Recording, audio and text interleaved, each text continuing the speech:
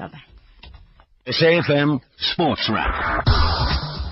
Good evening to you. Welcome to SAFM Sports Wrap this evening. It is a Tuesday. I'm Brad Brown, and thanks to the MoneyWeb team. They're back again tomorrow at 6. Half an hour of non-stop sporting action. Big football taking place tonight. Bafana in action against Ghana in an international friendly at the Moses Mabhida Stadium in Durban.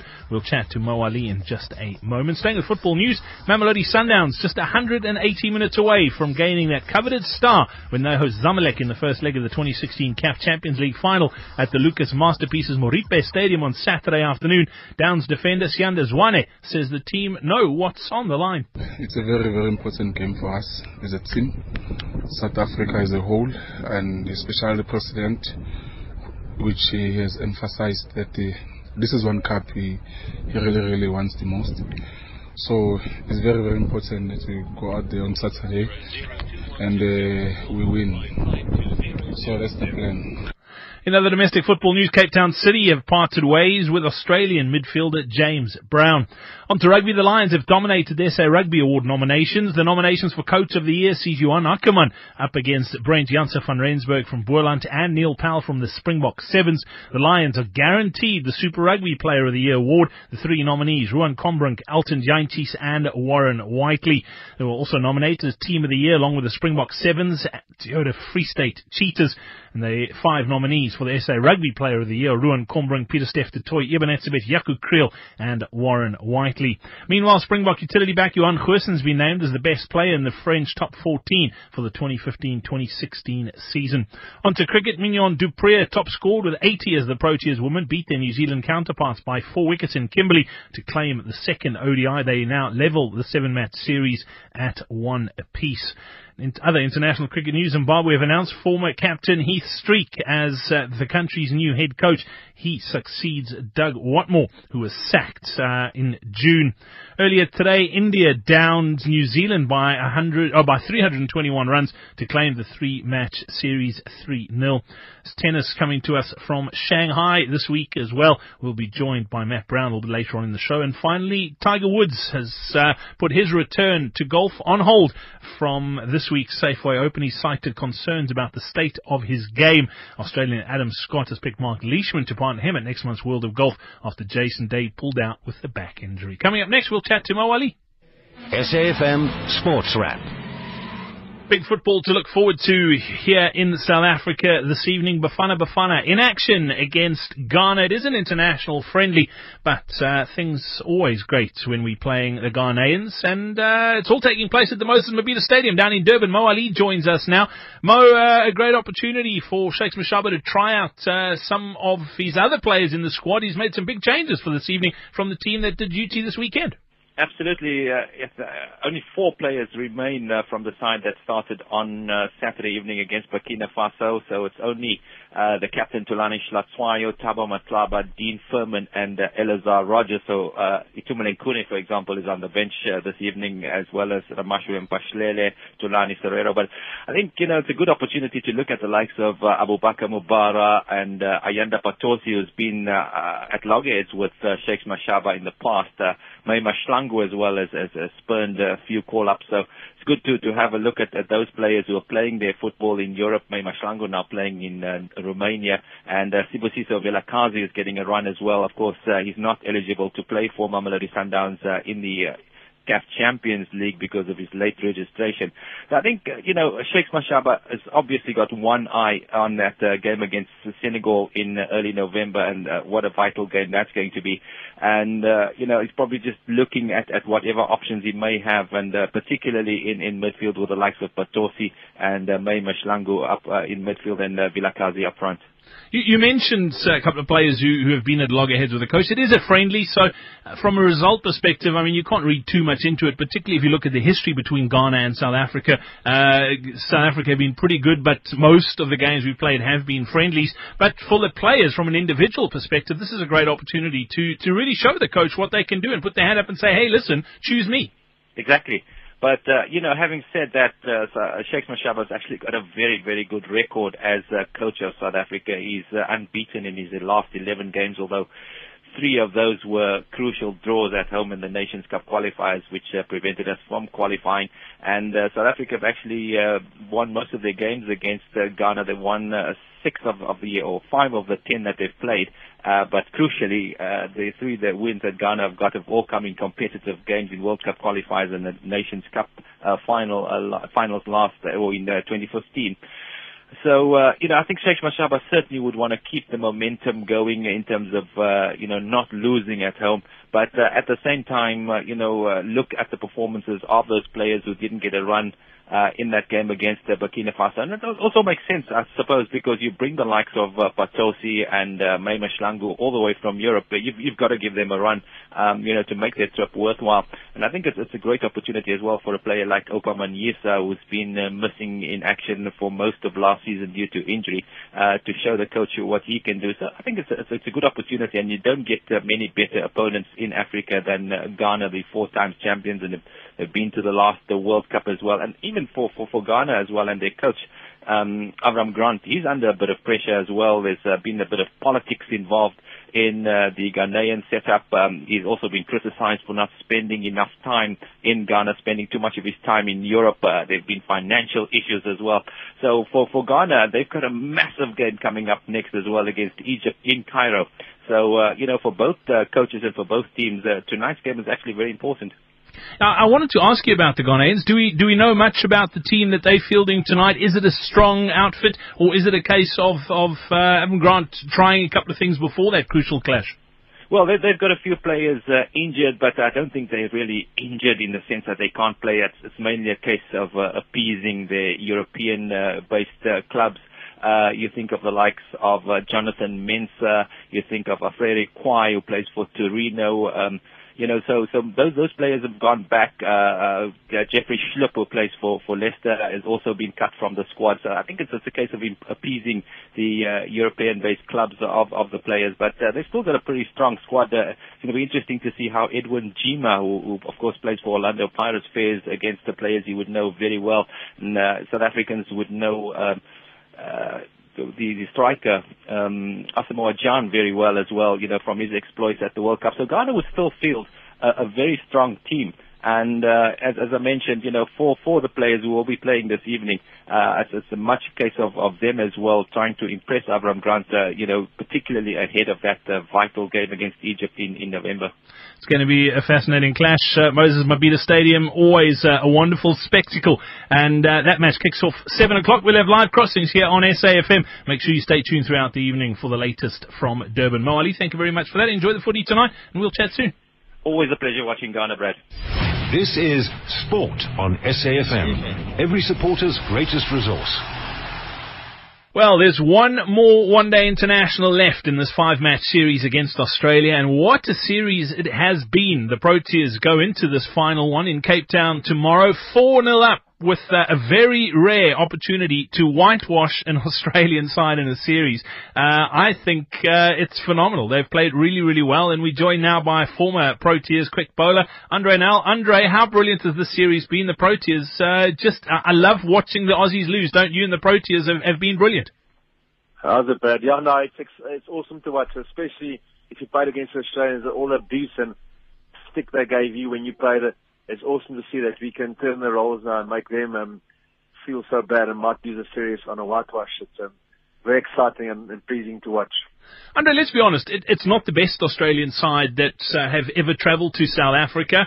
They are number 1 in the world, so you can't take that away from them. But particularly from a bowling perspective, it's a very thin Australian bowling attack, and they've been shown up in this series. It's a very good point, Brad. I think they're also going into that transition phase we went to for a stage where we're looking for some fast bowlers and rebuilding a side that could dominate world cricket again. Yes, they are number 1, but it's a very average bowling attack with all similar. No one really express. They got decent skills, but especially on our conditions and Australian conditions, you need someone with real pace that they don't have. It doesn't set in the batting attack at all. So, yeah, it's an average bowling attack, but don't underestimate the Australians. They always come back stronger, and they're in a rebuilding phase, and probably next year there's 2 or 3 guys will come through again, and tear us apart in the future, but hopefully not too soon. Yeah, we like this. Andre, you mentioned not much variety, and I think that's probably been one of the big differences between the two teams. The South African bowling attack right now, there's tons of variety. I mean, we've got guys who can bowl really quickly. We've got left-armers. From a spin perspective, lots of variety there too. And that bodes really well for the Proteas. As much as the Australians have been average, I think the Proteas have played better than they have for a while. Yeah, it's a very, very good point. We've got a good variety. There's guys that's not playing that come in and performs like Kyle Abbott did this week. He came in, he hasn't played for a while and performed unbelievably. And it seems like everybody's so hungry to do well and perform for South Africa. And it's pretty exciting to see. Sometimes we haven't been bowling really well. Our skills and execution of our plans and skills weren't good enough. But this series so far, the guys have executed their skills brilliantly. They stuck to the plans, they had clear plans, and it's really good to see that the guys are executing those skills so well in the series so far.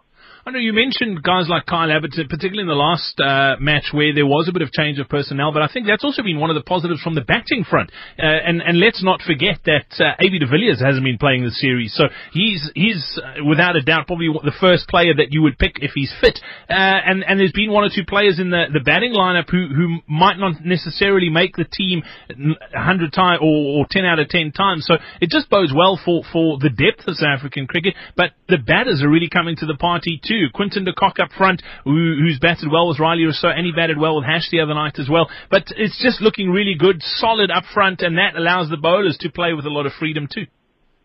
Yeah, I think it's very exciting. It's good to see Riley Rousseau performing. Quinton de Kock has turned the corner. He's performing consistently, and that's where he sometimes let himself down. But it's exciting stuff, but we mustn't get fooled. Yes, you're playing good cricket, and it's brilliant to see, and it's exciting, and guys are performing well in international cricket.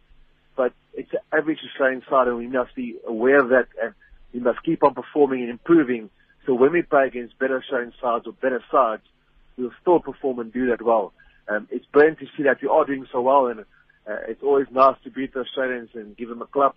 But we must understand it's an average side, and we must keep on performing and keep on building on all these beautiful things happening at the moment in the South African side. One thing the Proteas have struggled with over many years is that killer instinct and really just going for the jugular. They got the opportunity to go 5-0 up in the series. The opportunity to whitewash an Australian side doesn't come along every day. Do you think they're going to do it tomorrow?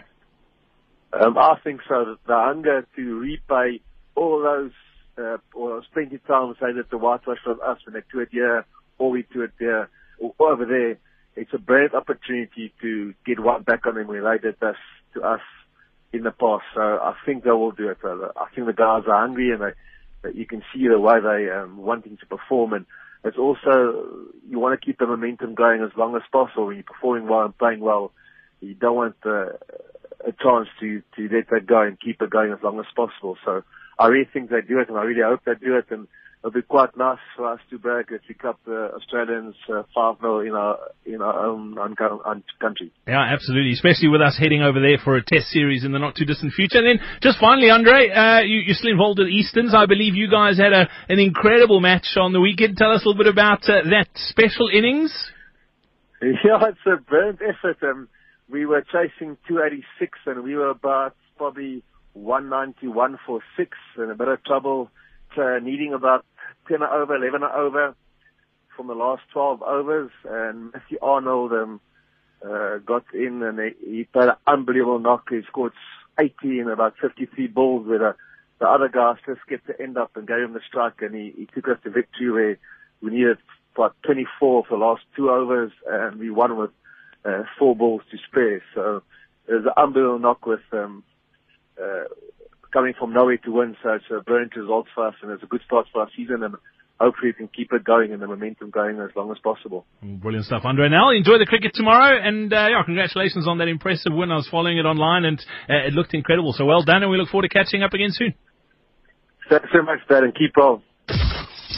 You're listening to Sport on SAFM, the next best thing to being at the game.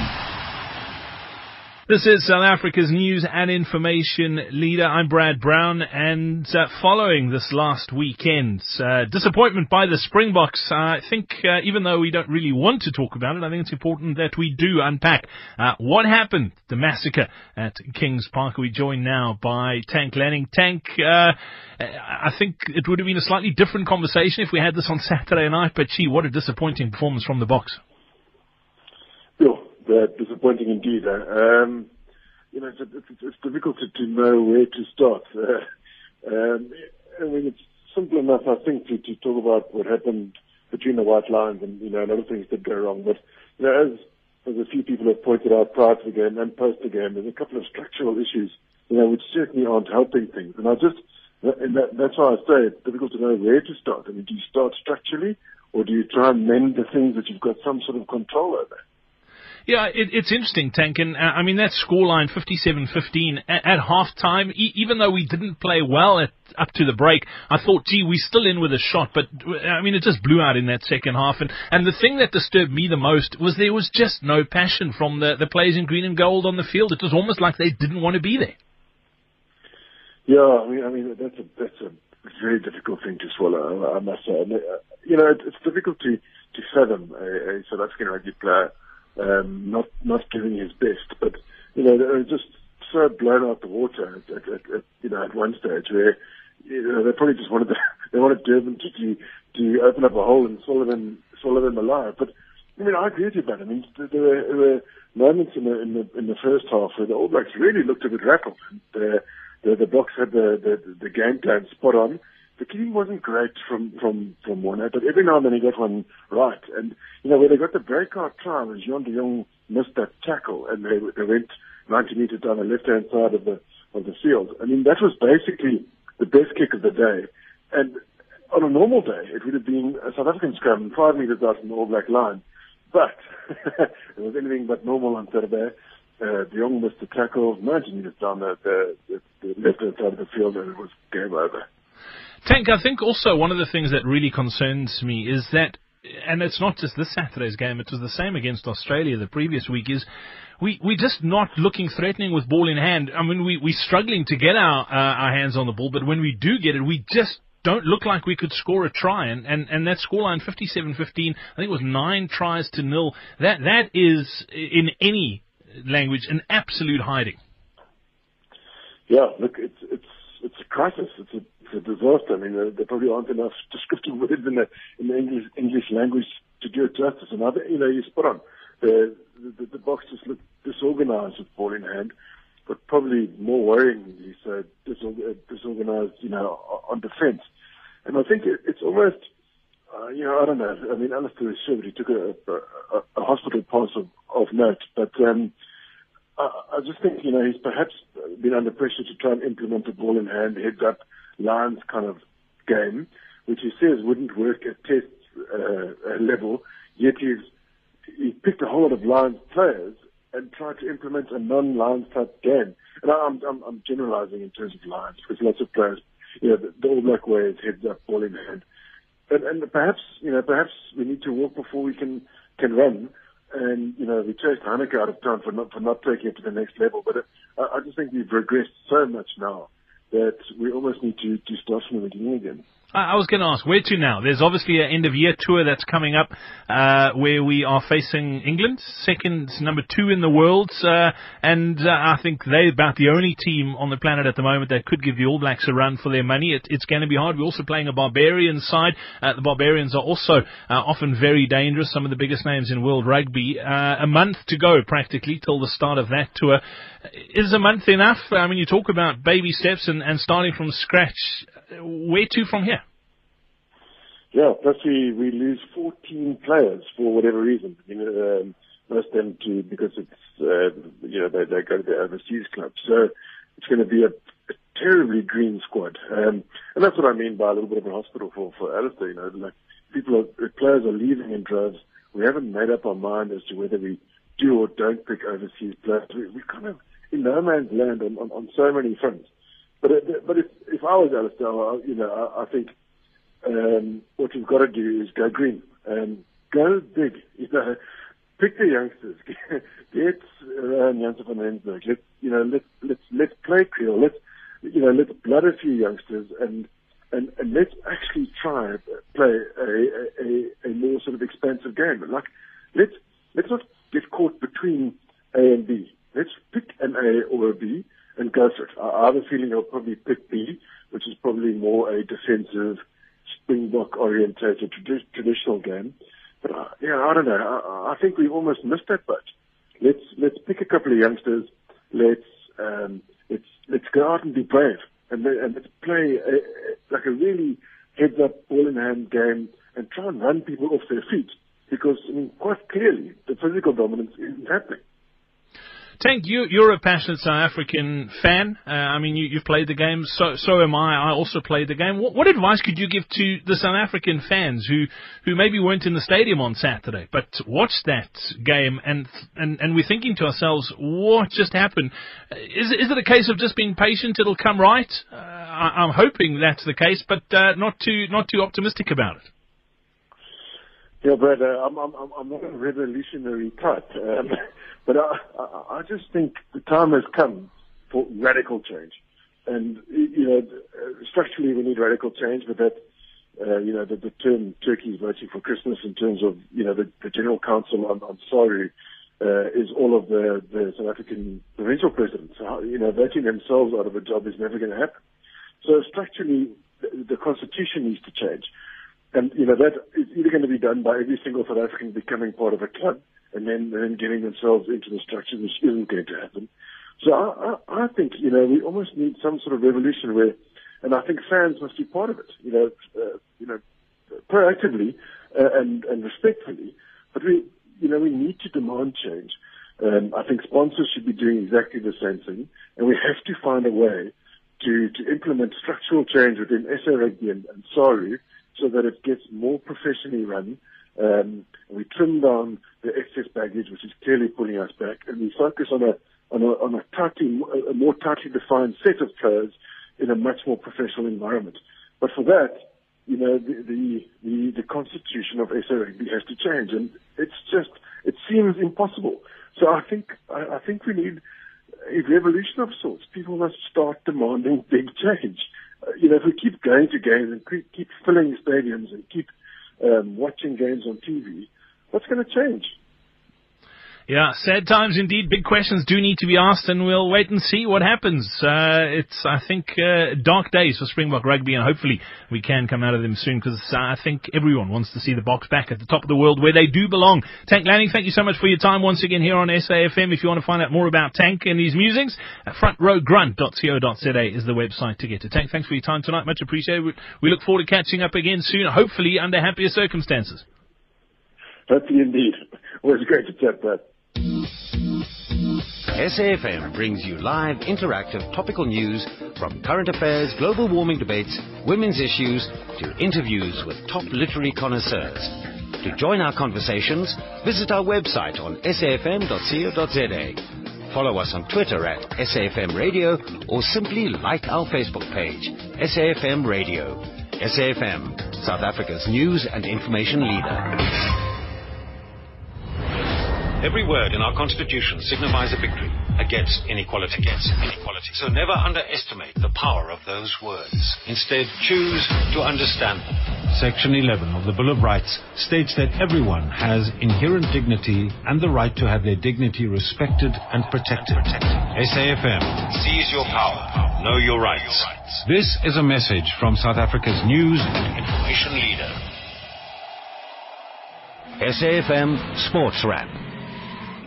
You're listening to SAFM Sports Wrap, and tennis this week coming to us from Shanghai in China. The Shanghai Masters. It wasn't a good day for South Africa's Kevin Anderson today. He unfortunately got knocked out straight sets. We're joined now by Matt Brown, who is there. Matt, disappointing for Anderson. He would have liked to have gone further this week.